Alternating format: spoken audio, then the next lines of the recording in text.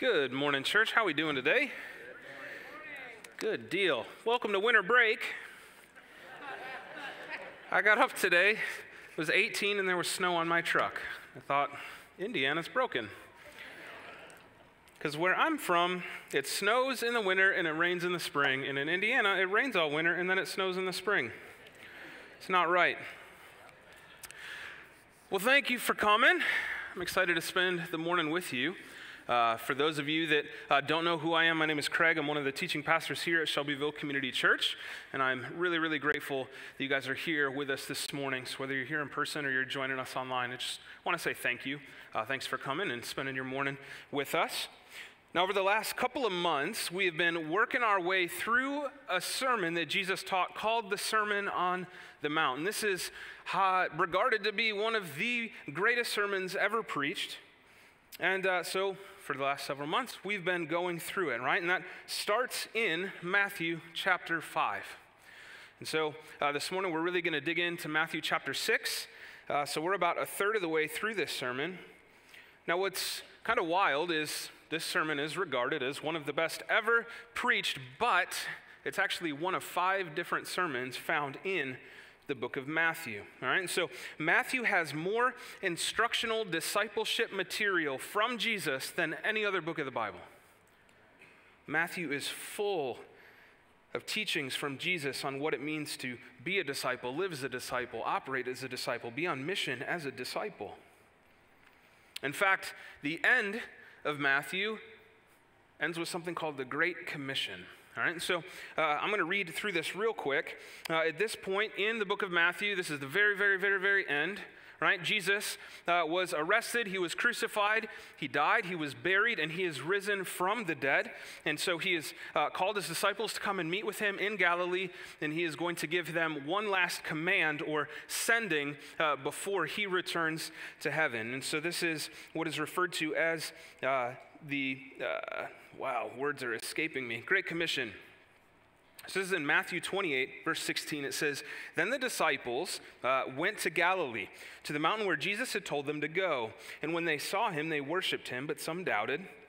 And then Jesus came to them and said, 'All authority in heaven and on earth has been given to me. Therefore go and make disciples of all nations, baptizing them in the name of the Father, of the Son, and the Holy Spirit, and teaching them to obey everything that I have commanded you. And surely I am with you till the end of the age.'" Now, in this commission, in this command, in this last sending of his disciples, he says there's 3 things I'm calling you to do. The first is make disciples. The second is baptize them. And the third is teach them. All right, so before Jesus goes up to heaven, he says, man, I want you to go and make disciples. I want you to baptize them, and I want you to teach them. But the beautiful thing is that Jesus didn't ask them to go and do something that he hadn't been preparing them to do. And so this is what we see in the book of Matthew. We see Jesus talk about this coming kingdom, and he talks about who this kingdom is for, what this kingdom is like, how you're going to live in this kingdom. And at the very end of the book, he says, all right, you watched me do it, you were with me when we did it, and now it's your turn. Let's go.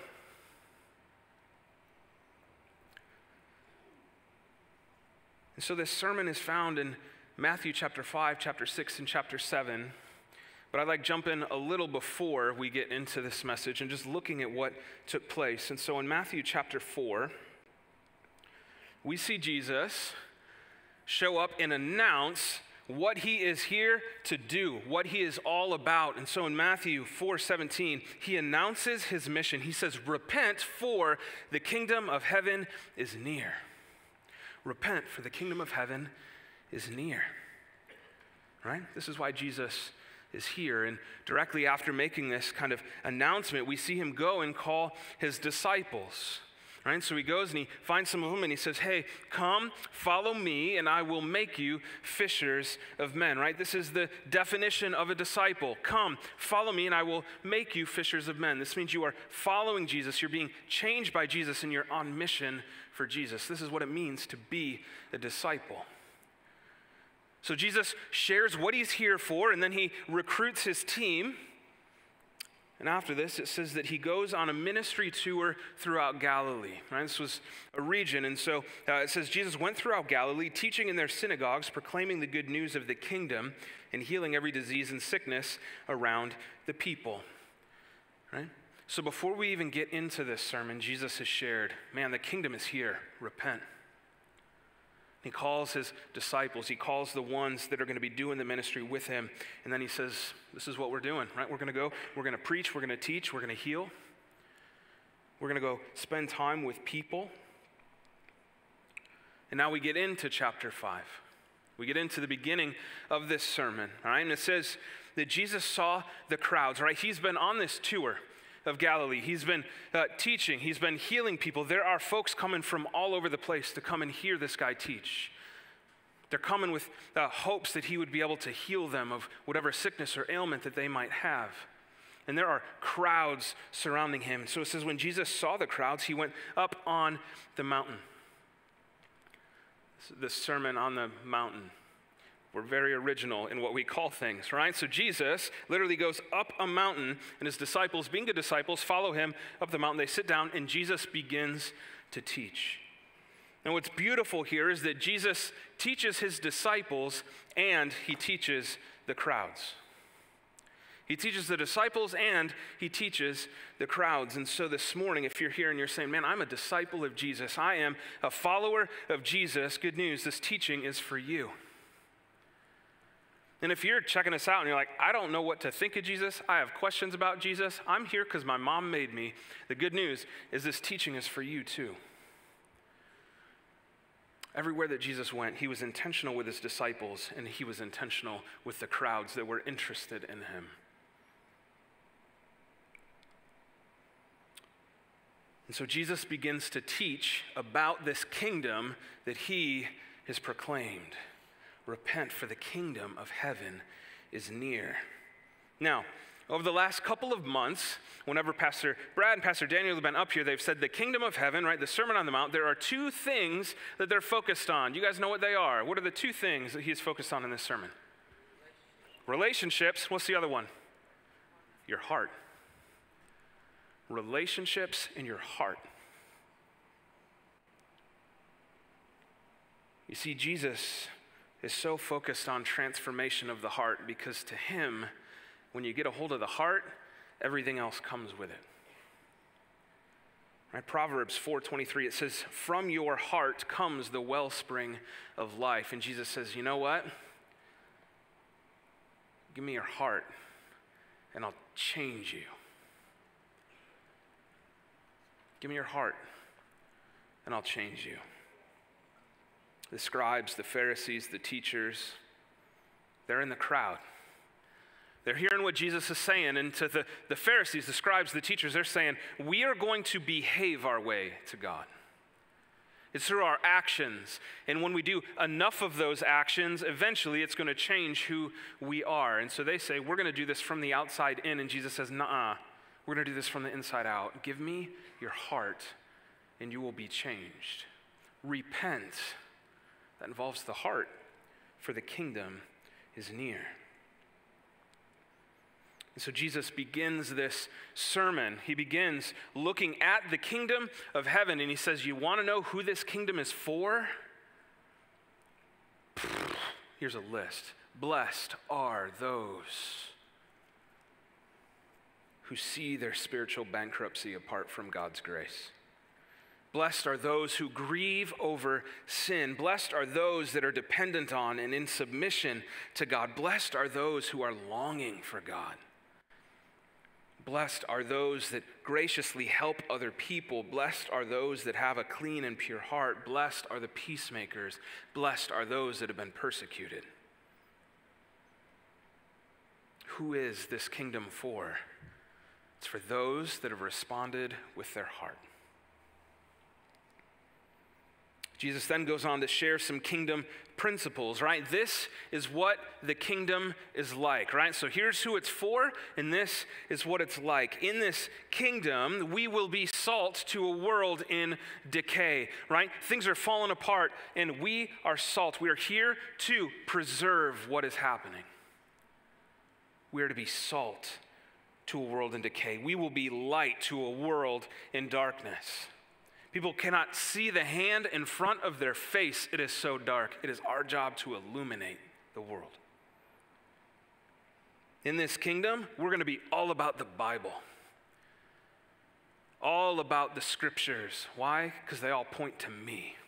Not only am I giving you the message, but I am the message. In this kingdom, we're going to be all about the scriptures. In this kingdom, we're going to focus on our relationships with our brothers and our sisters in Christ. We're going to be focused on other people, maintaining right relationship with other people, loving people, serving people. In this kingdom, it's about our relationships. In this kingdom, holding anger against somebody is as bad as murdering them. In this kingdom, looking at someone with lust is as bad as an affair. We are to guard our hearts and protect our eyes. Divorce is as serious and should be handled this way, right? It shouldn't be easy for two people, for a guy to walk away from something that they're committed to. In this kingdom, our yes will mean yes and our no will mean no. In this kingdom, we will go the extra mile for our adversaries. And in this kingdom, we will love our enemies and we will pray for them. And so as we move into chapter 6, Jesus is going to start discussing some kingdom practices, right? This is who the kingdom is for. This is what the kingdom is like. And now we're getting into this is how we're going to operate in the kingdom. Matthew chapter 6. This is where we're going to be most of the morning. So if you've got a Bible, open up to that. If you've got your phone, if you go to insidescc.org, swipe to the right and hit take sermon notes, scripture's in there. You can follow along with the sermon. Matthew chapter 6, verse 1, it says, "Be careful not to practice your righteousness in front of others to be seen by them. Otherwise, you have no reward with your Father in heaven. So whenever you give to the poor, don't sound a trumpet before you, as the hypocrites do in the synagogues and on the streets to be applauded by people. Truly, I tell you, they have their reward. But when you give to the poor, don't let your left hand know what your right hand is doing, so that your giving may be in secret. And your Father who sees in secret will reward you." Now, I don't know about you guys, but in Wisconsin, I learned a little song that says, "I got a little light of mine, and I'm going to let it shine." You guys learn that here in Indiana? Cool. Your winters are dumb, your songs are good. This little light of mine, I'm going to let it shine. Am I going to hide it under a bushel? No. I'm going to let it shine. Jesus, don't do that in public. Hold up. This song that we all know the words to came from the same sermon that we're looking at right now. What's going on here? In Matthew 5, Jesus is talking about being a light to the world. And he's talking about a lamp. He said, man, in your house, you light a lamp, you don't put it under a bowl. No, you put it up high so it can illuminate things in the house so you can see it. And in the same way, let your light shine before others, that they may see your good deeds and glorify your Father in heaven. So in one chapter, he's saying, let your light shine before others and do good works so they can see it. In the next chapter, he's saying, do not practice acts of righteousness in front of others to be seen by them. Is this a contradiction? He must be loopy. He was talking for a long time at high elevations on a mountain. No. Jesus is challenging their motives. He's looking at the heart. Right? Where is your heart at? Where are your motives? Why do you do what you do? Because there's a kind of good work that you can do that will bring you praise, And there's a kind of good work you can do where the praise will pass over you and go straight to the Father who is in heaven. This is the difference. Be careful not to practice your righteousness in front of others to be seen by them. I don't know about you, but when I read the words "be careful" in the Bible, my ears perk up. Be careful. This implies that it's easy to do. It's easy to do acts of righteousness in front of other people. Why? So that you get the credit. So that you get the praise. Jesus is saying it's easy. It's easy to do. Be careful. Be careful. Now, what we're talking about specifically today is this first chunk in chapter 6, which is talking about giving. If you keep going in chapter 6, they talk about prayer, and he talks about fasting. These are righteousness. These are the behaviors, the acts of righteousness that he's talking about, right? Be careful when you give. Be careful when you pray. Be careful when you fast in front of others, because your motives can turn on you quickly. Motivation, right? Is this an act of worship or praise to God, or is this to receive praise from man? Be careful not to practice your righteousness in front of others to be seen by them. He goes on to say, when you give to the poor, don't sound a trumpet before, like the hypocrites do in the synagogues or in the streets. Later on in chapter 6, when you pray, don't stand in the synagogues or in the streets for all to see. When you pray, don't be like the Gentiles who keep babbling and babbling. When you fast, don't be gloomy like the hypocrites who disfigure their face so that everybody knows that they're fasting. Giving, praying, and fasting were regular practices for the Jewish people, and they became a way of displaying your faith. How obedient are you to following God? Well, I pray, I give, I fast. And with that came a lot of displays that people would do to try and look holy, right? Today, you can go on Facebook and somebody can run some kind of fundraiser for literally anything, and you can see all the names of people that have donated to it. Today, when somebody holds a fundraiser, they write a big check on a massive piece of paper with their name plastered on it, and they hand it to the individual that they're giving it to. Why? So they can get the credit. We are giving to this cause, but we want you to know that we were the ones that gave it. You ever been asked to pray at an event, or have somebody come up to you and ask for you to pray for them, and immediately in your head you're like, what words do I say? And you've got this prayer that you're like mapping out in your head so you sound super holy when it comes out of your mouth. It still happens today, right? Right now we are in a season called Lent. Again, where I grew up in Wisconsin, we have a lot of Catholic churches and a lot of Lutheran churches. Lent was a big deal. You go to restaurants and they aren't cooking meat. What the heck? Well, you can eat fish. That doesn't make sense. I know. But in the Lenten season, people give up certain foods or behaviors as a form of sacrifice leading up to the sacrifice of Christ on the cross, right? This is the spiritual practice that is supposed to prepare your heart for what took place when Jesus went to the cross. But what happens is instead of focusing on your heart and what it is you're giving up, instead you're talking about, I gave that up for Lent. Can't have coffee. It's got caffeine. I gave that up for Lent. You end up talking about what you gave up instead of just doing it. Be careful, because it's easy to do things for the praise of man. Verse 2.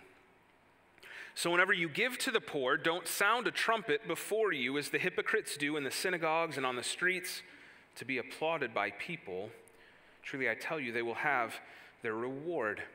All right, now outside of the temple, you had big old metal boxes This is where people would go and they would offer their offering to the temple.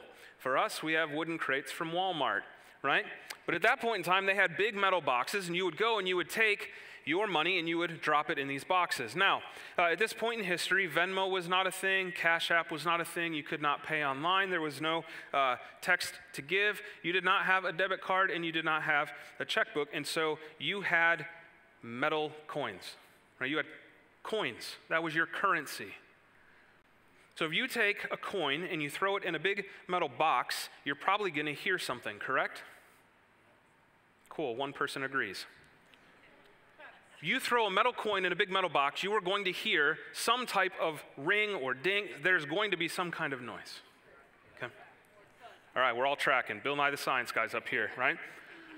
So if you have a big old bag of metal coins and you start dumping this in a big metal box, it is going to be very audible, correct? Yeah. So folks would show up and they would just dump their money in so that it made a very loud clang to where everybody that heard that turned and looked. Oh, Moneybags is dropping his offering. Wow, that's a lot of money. Wow, he must be really holy. Is it possible that they would walk around with somebody blasting a trumpet in front of them? I don't know. I wasn't there. But my guess is this says far more about the ways that people would draw attention to themselves than a literal trumpet. There's something else that sticks out to me in this passage, right? So whenever you give to the poor, don't sound a trumpet before you as the hypocrites do in the synagogues and the streets to be applauded by people. Verse 3, but when you give to the poor, don't let your left hand know what your right hand is doing, so that your giving may be in secret, and your Father who sees in secret will reward you. You know, when I read this, I see that in the kingdom people will be a generous people. Right? Giving is assumed here. You are going to give. You are going to pray. You are going to fast. Verse 2, when you give. Verse 3, but when you give. Verse 4, so that you are giving. Not once did Jesus say, if you give, when you give, if you can afford to give, when it's convenient to give. He says, when you give. Why? Because we've received much. Right? We have received much, which means we are to give much. Giving isn't in question. The motives behind giving are. And this reminds me of another story. It's found in Luke 21. And Jesus is with his disciples, and he's outside the temple. And all of a sudden, he can hear ching, ching, ching, ching, ching, ching, ching. And everybody looks. And sure enough, there's somebody loading their coins in this giving box. Jesus is watching, and as soon as these folks walk away, this poor little widow walks up with 2 coins, and she throws them in, and it barely makes a sound. The people before her put in far more money. But Jesus looks at his disciples and he says, what she offered was far greater, because they offered out of their abundance, and she, in her poverty, gave all that she had. Church, giving is not something that's really a question. It's an expectation if you're in the kingdom, that you're going to be generous, that we are going to be a giving people, because God has blessed us with much, which means we give much. But our motives matter. They matter. In your acts of righteousness, in your spiritual practices, are the things that you do, are you doing it to get the praise of man? Or are you doing them so others can see what God has done in your life and they can praise him? I think that there's something else that tends to get brushed over in this passage. right? When you give to the needy, don't blow a trumpet or draw attention to yourself. Now, all throughout the Bible, God calls us to care for the orphan, care for the widow, care for the sick, care for those in jail. He calls us to care for the needy over and over and over again. There was a practice called gleaning where farmers would grow crops and they did not collect all of the crops that they planted. At harvest, they left some out for folks that did not have food to go and collect themselves. We have been called to care for the needy, but our heart in how we care for the needy matters just as much as doing it. You know, if you walk by an individual who is experiencing homelessness, maybe they're sleeping on some cardboard, covered up with whatever blankets they have, and all of a sudden you start yelling for everybody to watch what you are about to do. You know what you just did to that individual? You have robbed them of their dignity. Why? So you can look holy. That's gross. It's really, really gross. We've been called to care for the needy, but the way that we care for the needy matters just as much as actually doing it. When you rob somebody of their dignity, when you rob them of their purpose, you're taking things that God gave them.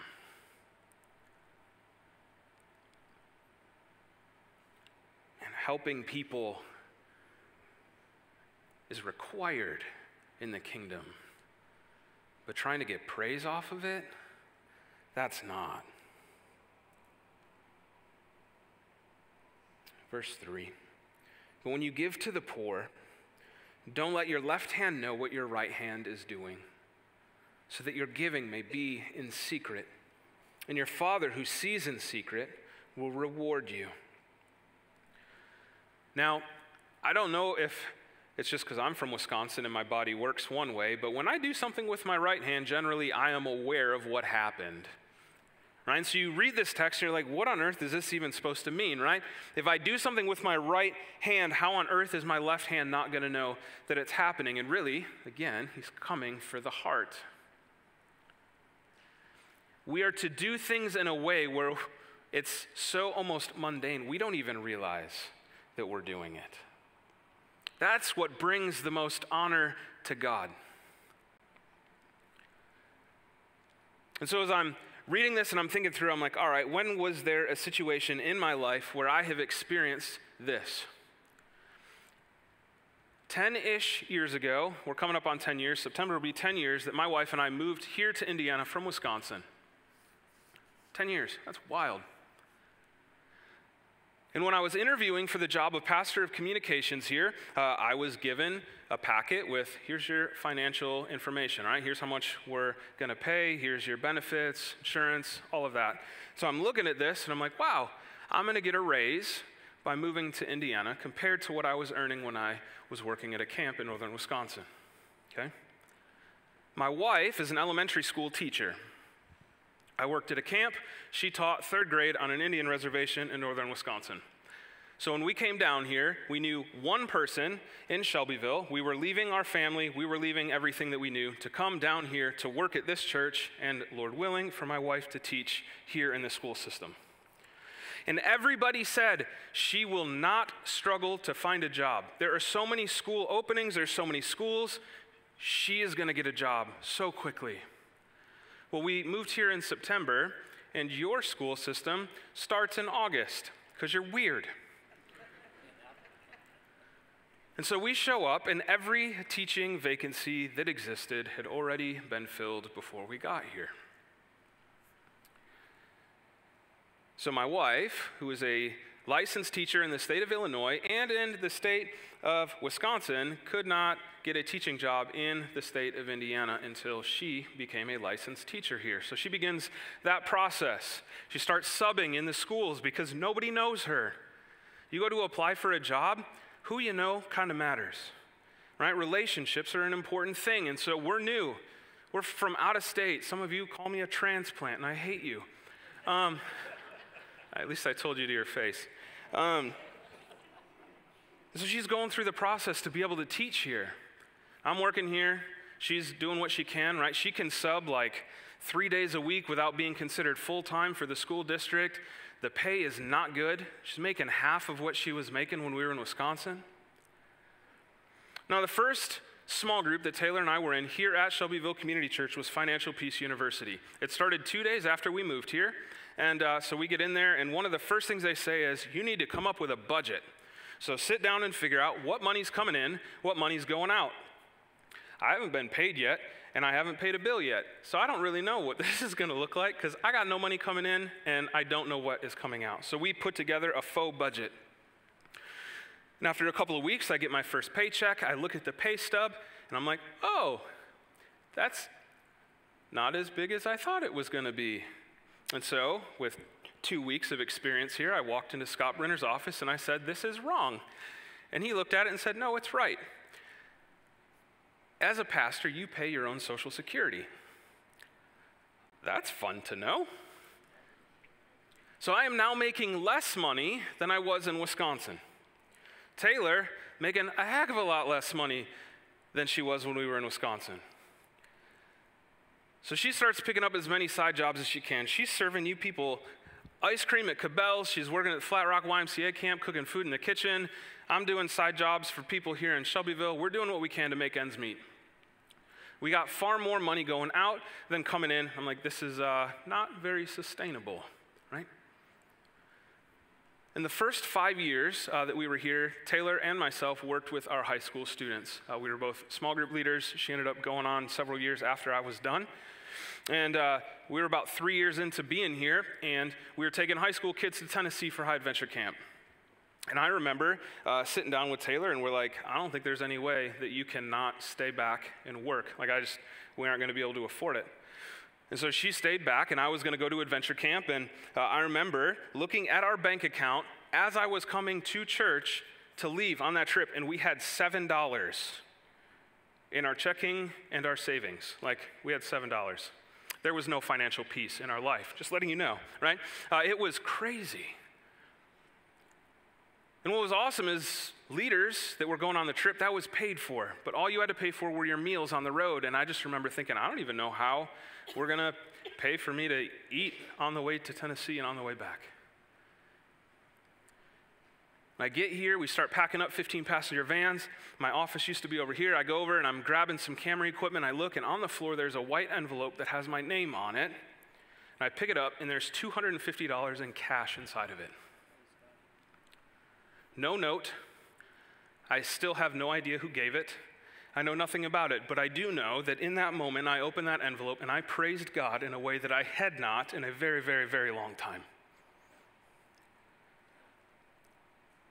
If the motives of the giver were to receive credit, I myself would have given them the praise for their generosity.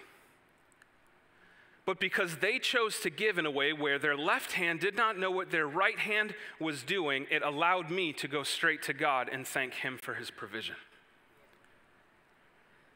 This is what Jesus is talking about. Your heart matters. Motives matter. You are to be a light in a city of darkness. Why? So folks can see what He's doing in your life.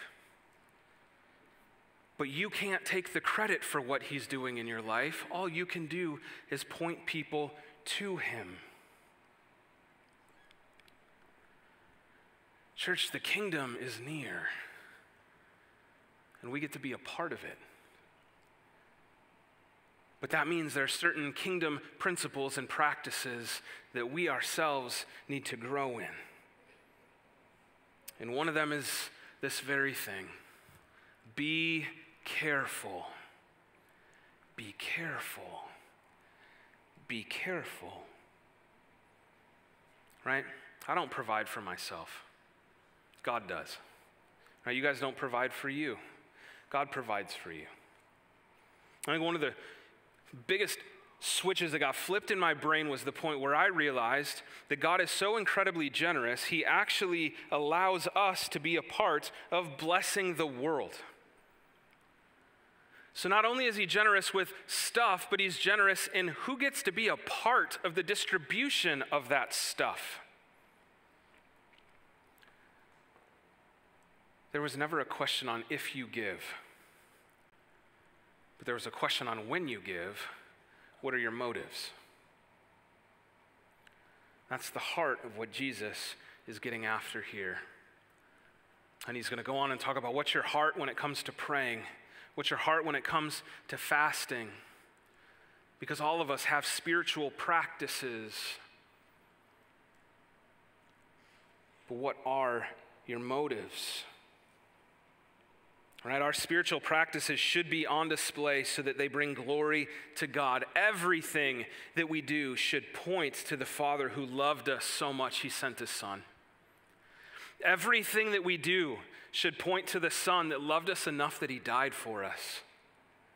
Everything that we do should point to the Spirit that leads us and guides us day to day. Everything we do should be pointing to him, not to us. And I don't want to take the credit for what God's doing. I don't want that. So I have to ask, why do you do the things you do? Is it for righteousness or for reputation?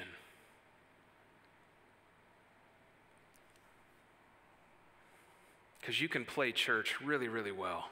And I'm telling you this, it's going to get you nowhere. Are you more interested in living out your identity in Christ or projecting an image?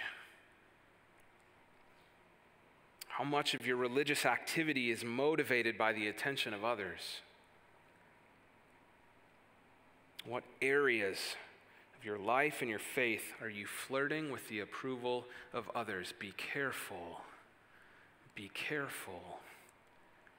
Be careful. Let's pray. Jesus, thank you for a weird winter day in March. Thank you that we got to come together today. Thank you that we got to learn from you, that we got to sit under your teaching, that you've given us the book of Matthew so that we could hear your words. Man, what a gift. We pray that we'd never lose sight of that privilege. We pray that all of us would know that at the end of Matthew, this great commission is for us too. You've called us to go and make disciples that make disciples that make disciples, that we would baptize them and that we would teach them your commands. Father, I pray today that all of us would do the heart work.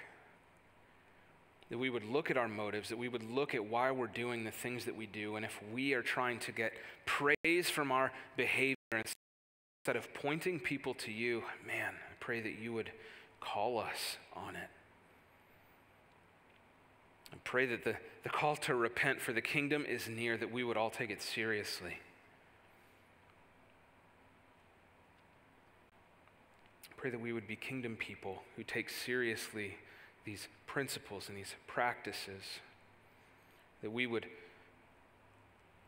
give our hearts to you, and that we would work on the relationships in our lives, that those are the two things that are key to this whole thing, that you love us and you love other people. I pray that we too would love you and that we would love other people. And I ask this in Jesus' name, amen.